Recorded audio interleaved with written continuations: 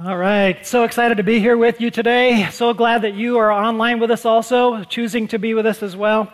We are in the series, The Certainty. We've been here for a number of weeks, and we are picking up on themes that were planned to correlate with a grand conclusion that's coming up in the next couple of weeks, Easter next week, and then the explanation of the certainty as it all comes together in the last session the week after Easter.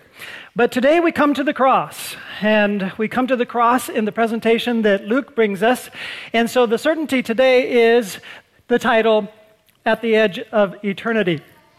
And so some things take place there at the cross that each of the gospel writers describe. And I say describe on purpose. The Old Testament prepared us for the cross. The Gospels describe the events and proclaim the events of the cross. They really don't take a lot of time to explain what's happening. They describe what's happening, and Luke is no different. And yet when we come to this description from Luke, a lot comes through for us that is powerful, and I will be doing some explaining. Acts, of course, is Luke's second part work, which does the major explaining after the fact, and as do the rest of the letters of the New Testament written by the apostles or an associate closely related to those apostles. And so here we're at the most critical point in all of salvation history when we come up to the cross. I'll be using this diagram towards the end of today to talk that through a little bit as we continue. There are two statements that we're focusing on today from Luke. There are 7 statements that the Gospels record from the cross, from the lips of Jesus. And these two statements that we'll focus on from Luke are only found in Luke. And as is his habit or his purpose, that he told us at the very, very outset of his gospel, the reason for his writing is that he's writing so that we might know the certainty of the things which we have been instructed. And so he's proclaiming the certainty, which we're going to kind of grip and get a hold of in its completeness 2 weeks from today and celebrate the victory of Easter next week. Here we're celebrating a different kind of victory, and we have to kind of begin with the realization that people look at the cross in many different ways. Many, many people look at the cross as tragedy. And perhaps many in this room too, I don't know. Many, many other people look at the cross and its message and how we're fixated on the cross here across churches all over the globe as foolishness. And then there are, let's just say like Jesus, a very few, by comparison, who look at the cross as victory. And I will let you guess where I stand. Hope you're not guessing by the end, that we're looking at the cross as victory. Now, let's take a look at these two statements of Jesus from the cross that only Luke records. The first one is this. Luke 23:34, Father, forgive them, because they do not know what they are doing. Let that sink in a little bit. He's saying this from the cross. Imagine feeling what he's feeling. Did he deserve this? Was it awful? Was it tragic? And yet he's saying, Father, forgive them because they do not know what they're doing. The next statement is Luke 23:43. Truly, I tell you, today you will be with me in paradise. So those are the two statements we're focusing on, but I want you to just listen to the context of those two statements. Listen for those two statements to be stated by Jesus. If you want to look them up, we're going to be reading from Luke 23:32 through 43, reads this way. 2 others, criminals, were also led away to be executed with him. When they arrived at the place called the Skull, they crucified him there along with the criminals, one on the right and one on the left. Then Jesus said, Father, forgive them, because they do not know what they are doing. And they divided his clothes and cast lots. The people stood watching, and even the leaders were scoffing. He saved others. Let him save himself, if this is God's Messiah, the chosen one. The soldiers also mocked him. They came offering him sour wine and said, If you are the king of the Jews, save yourself. An inscription was above him, This is the King of the Jews. Then one of the criminals hanging there began to yell insults at him. Aren't you the Messiah? Save yourself and us. But the other answered, rebuking him, Don't you even fear God, since you are undergoing the same punishment? We are punished justly, because we're getting back what we deserve for the things we did. But this man has done nothing wrong.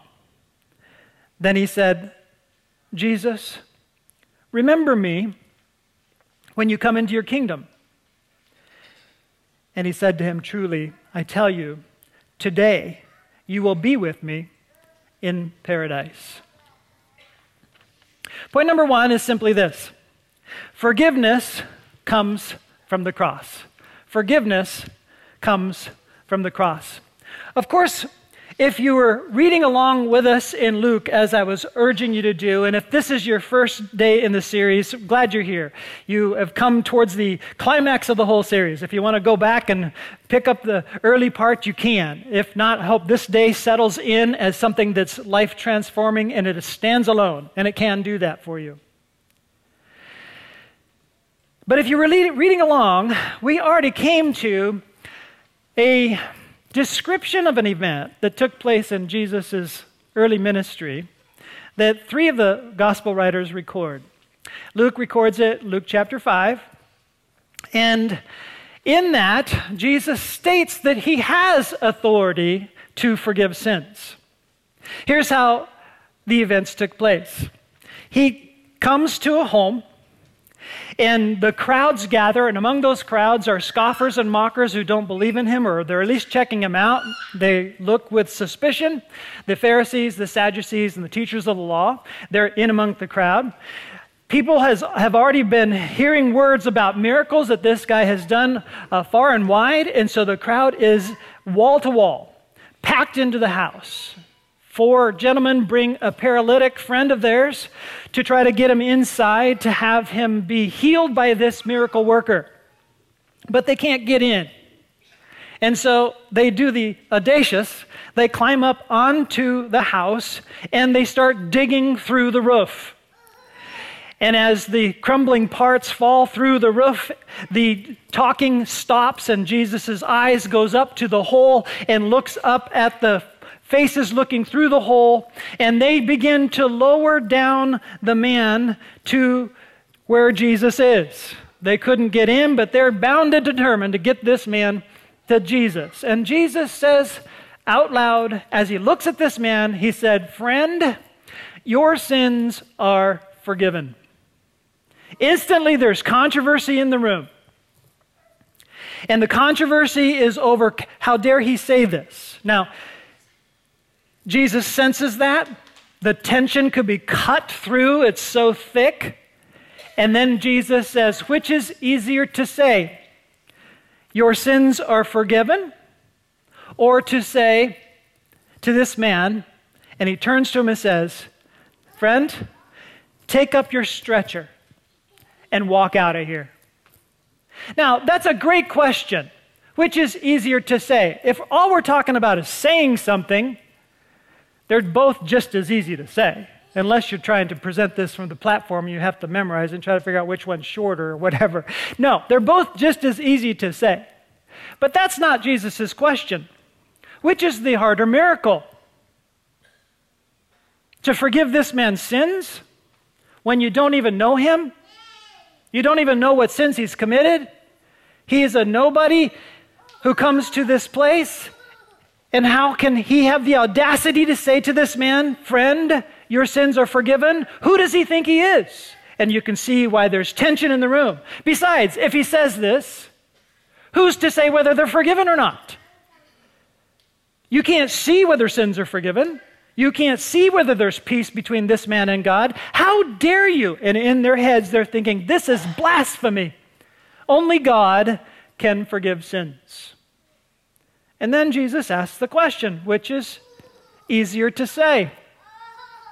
And then just to prove, and he says, to show that the Son of Man has authority on earth to forgive sins, I say to this man, friend, take up your stretcher and walk. That man could not get into the room because it was so packed that he couldn't get in. Of course, he's a paralytic and the other four couldn't get him in. I mean, you could have had some blockers and two guys carry you. You could have done something. They couldn't get in.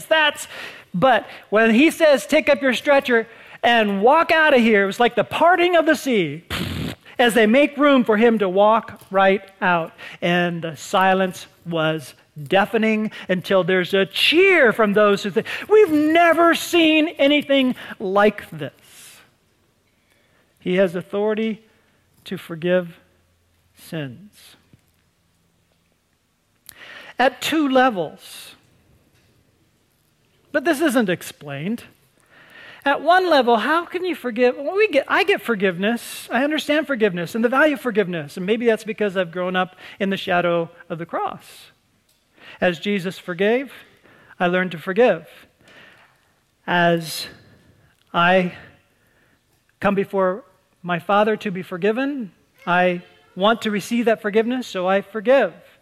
If somebody offends me, I want to be forgiving. All of those are sentiments coming from Jesus. But what about the person you don't know?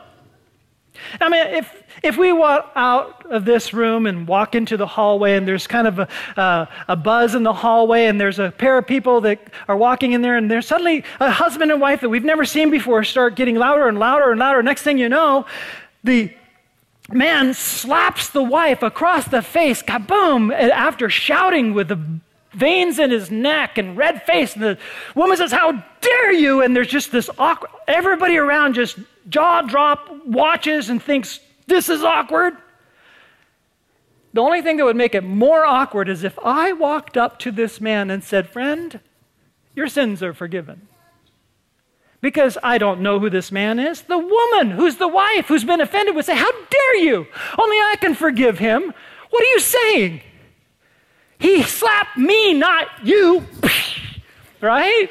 I mean, that's what she'd be feeling if I entered into their mess as if I had any say in it. And yet, this is precisely what Jesus does. And it's awkward. So he has authority on earth to forgive sins at two levels. He is the king. And he is the judge. That's only one level. The other level is, he is the offended party. And he will take into himself the punishment that this friend deserves for his sin. Every time you forgive, it's an acceptance of the pain and releasing of the party who offended you, of the justice that is deserved for that pain inflicted. You let it go. That's forgiveness. Father, forgive them. And in some cases, he says, Father, forgive Jim. He knew better than that. Father, forgive Jim. He knows what he's doing. But he becomes the offended party and is able to release and has the authority to do so, to release forgiveness. Forgiveness comes from the cross. What held Jesus on the cross? If I was in children's church, they would say, nails. Nails held Jesus on the cross because they're such literal thinkers. And they would be right. Nails held Jesus on the cross. But that is not what held him there. He could have commanded whole hosts of heaven, army warriors that we cannot see, to come and judge the earth for what it's doing.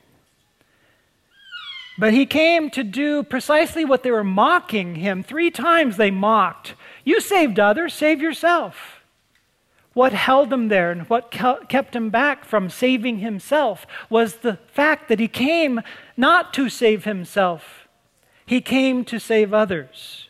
He came to absorb into himself the penalty of our sin. What held him there? Not nails. His love. For his Father?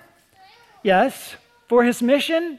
Yes. But let's get really personal, because his love for you and his love for me is what held him there. Even though, in a sense, we are the ones who nailed him there with our sin. It's his love that holds him there. Is he the victim of tragedy and injustice? No. He's the victor who came for this. He came to save. He came to save you and me, and his love for you and me and for the others that kept taunting him. You saved others, save yourself. It's for the others that he won't save himself. Forgiveness comes from the cross. And point number 2, eternal life comes from the cross. Let's revisit his statements. Father, forgive them because they do not know what they are doing. Truly I tell you, today you will be with me in paradise. The audacity of the statement, the puzzlement of the statement. He's saying this to the criminal. Today you will be with me in paradise. Eternal life comes from the cross. By his death, Jesus is able to offer forgiveness. By his life, he's able to offer resurrection, new life. The old is gone, the new has come. He's able to replace our old life with a completely new life. And it's very different from life before we knew Jesus. It's a life now that the Spirit inhabits us and changes us, and the only way he can inhabit us is if the atoning sacrificial substitution is something that we allow to take place and believe in it and enter into. And when we allow it to take place, believe in it, and commit to this new covenant, which the whole New Testament speaks of, the Spirit of God enters in and brings new life, taking the old pattern, problem, power away. We have a new power. No problem for God. We need to walk with him. Point number 3, your story comes from the cross. Your story comes from the cross. So we have 3 crosses visually here for us. The center cross is where Jesus hung. Luke tells us that on the right of him was one criminal, on the left of him was another criminal. And in this story, this cross divides humanity, and it tells everybody's story. It'll divide humanity between those who are the mocking rejectors from those who are the repenting receivers, and there's no in-betweeners. The cross will eventually divide all of humanity into those who were the rejectors of Jesus and those who are the receivers of Jesus. That's as the New Testament describes what the cross does, explaining what the cross does. To illustrate it in the description, the way God allowed the events to take place, you have a hardened criminal on one side of him and another hardened criminal on the other side of him. And according to the other Gospels, they're both maligning and ridiculing at first. But then according to Luke's Gospel, we only hear from one because of what he's going to have take place with the other. There's an apparent change that takes place in the one hardened criminal that becomes a softened criminal. He actually becomes a repentant criminal. Let's start with the hardened criminal who is so hardened that everything he sees Jesus doing and saying makes him all the more hard, makes him all the more angry. He's defying government.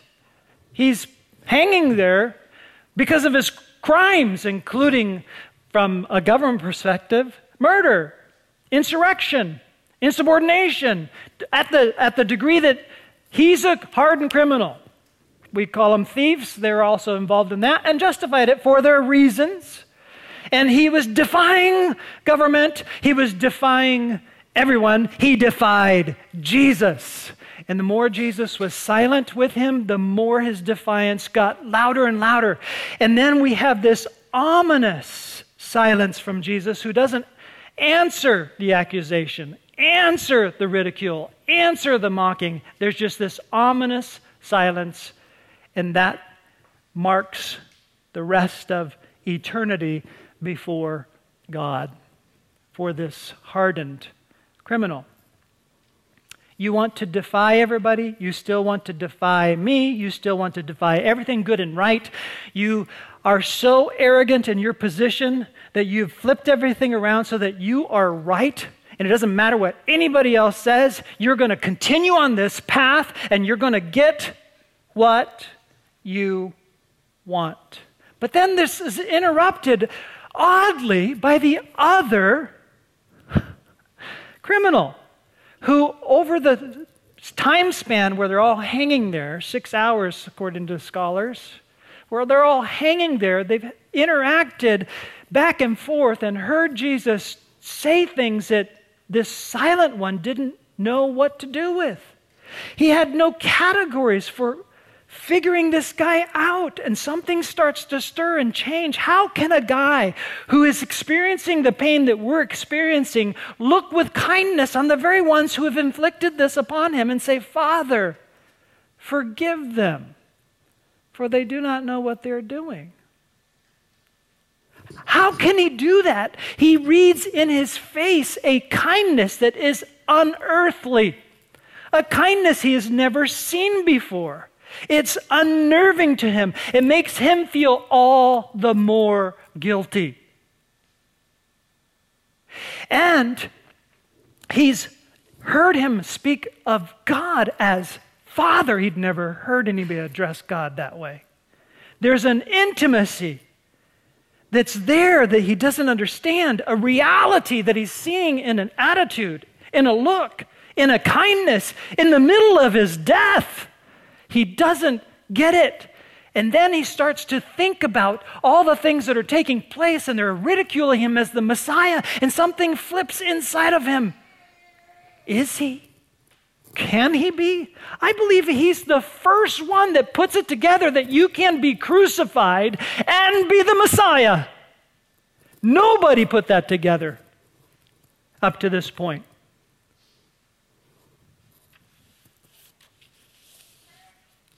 He turns to the hardened criminal. Don't you fear God? Since you are under the same sentence, we are punished justly, for we are getting what our deeds deserve. This man has done nothing wrong. He hadn't seen that before. He is profoundly humbled. And a profoundly humbled man is in a position that is an extreme advantage over anyone else. They can see things they've never seen before. Such a clear awareness of his own sin put him at a profound advantage over so many others in our world. There was something so very bright and good and strong in this man's meekness. How can he bear such pain with such meekness and kindness toward those who are crucifying so cruelly? How can he be praying for the executioners? How can he address God so intimately? We are getting what we deserve. Is there any possibility for hope? He forgave them. Could he forgive me? as soon as the thought enters into his mind, he realizes maybe it's true. And I think he's realizing it at the same time. It just blurts out from his mouth. Verse 42 and 43, Jesus, remember me when you come into your kingdom. Here he is, just minutes away from death. He says, remember me when you come into your kingdom. This is faith.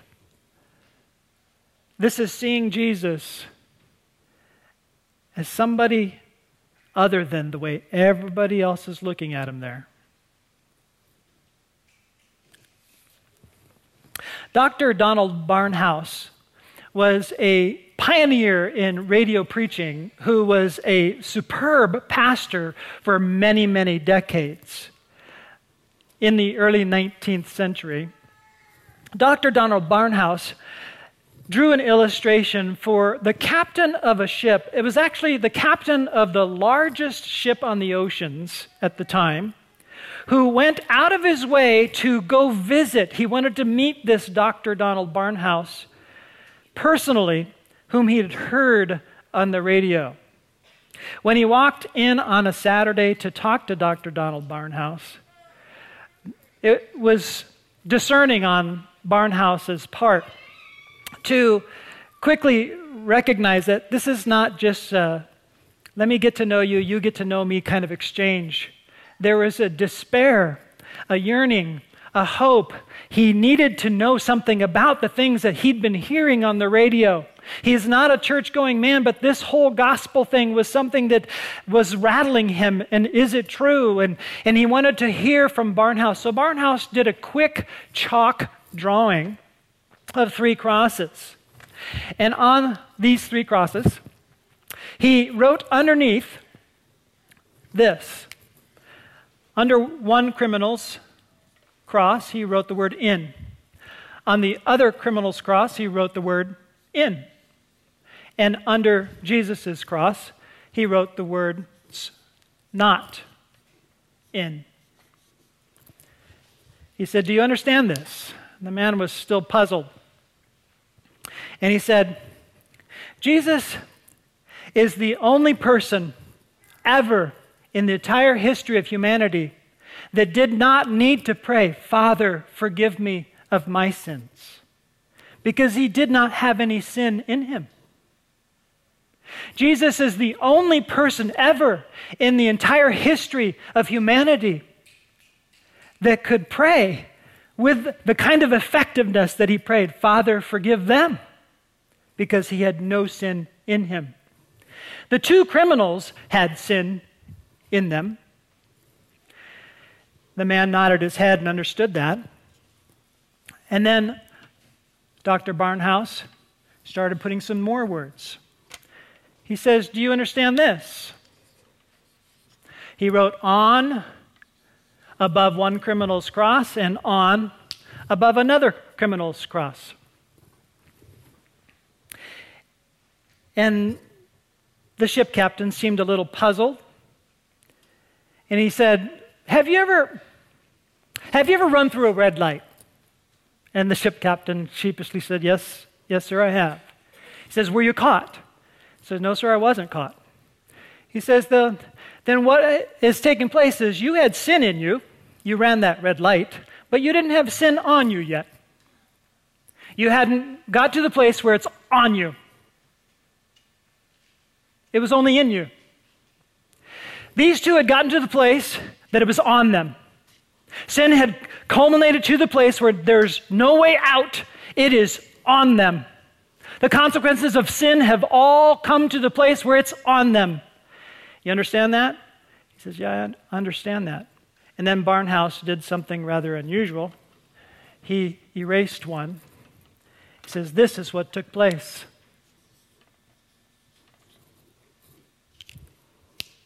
Jesus took this man's sin on him.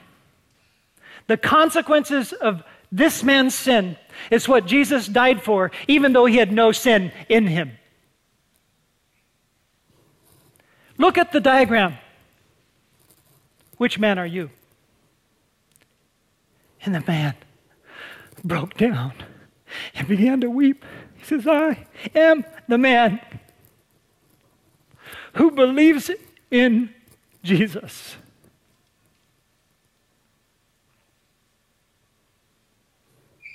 Who are you? The cross will divide all of humanity. And we'll be separated by the judge and king and the one who's been offended by all sin, voluntarily so.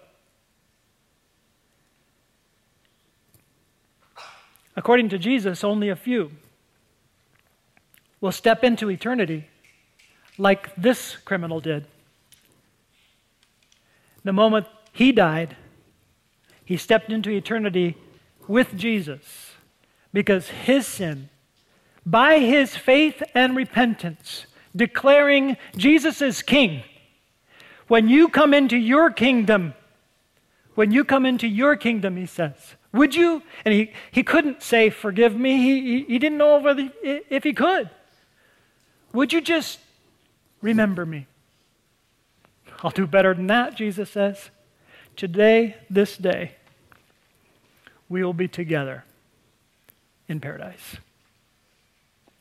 This is the epicenter of all of history, the epicenter of the power of all of God's covenants previous to the cross. Preparatory statements, all leading to this position that nobody got until you got to the epicenter of the release of forgiveness, the breaking of the chains of the authority of sin, which gives the authority to death and justice from the sheer standpoint of holiness, but out of grace and mercy and covenant, God sends the Waymaker, who says, I am the way, the truth, and the life, and no one comes to the Father except through me.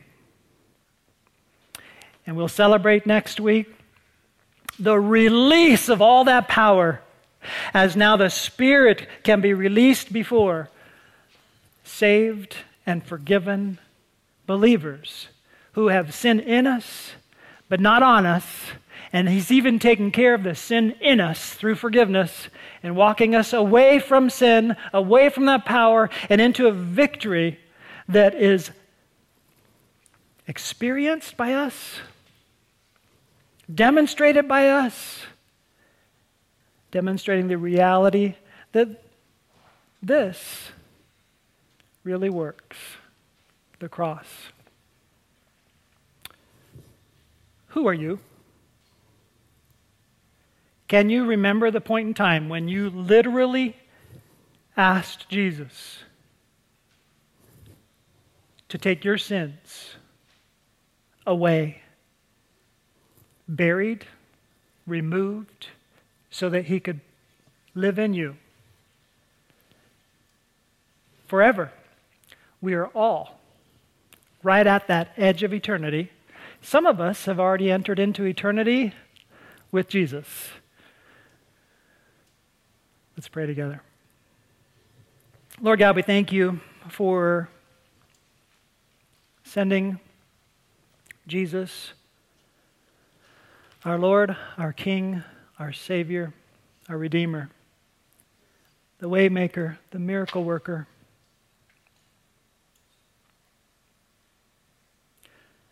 It is in awe that we think that you can remove sin's power and guilt from our lives.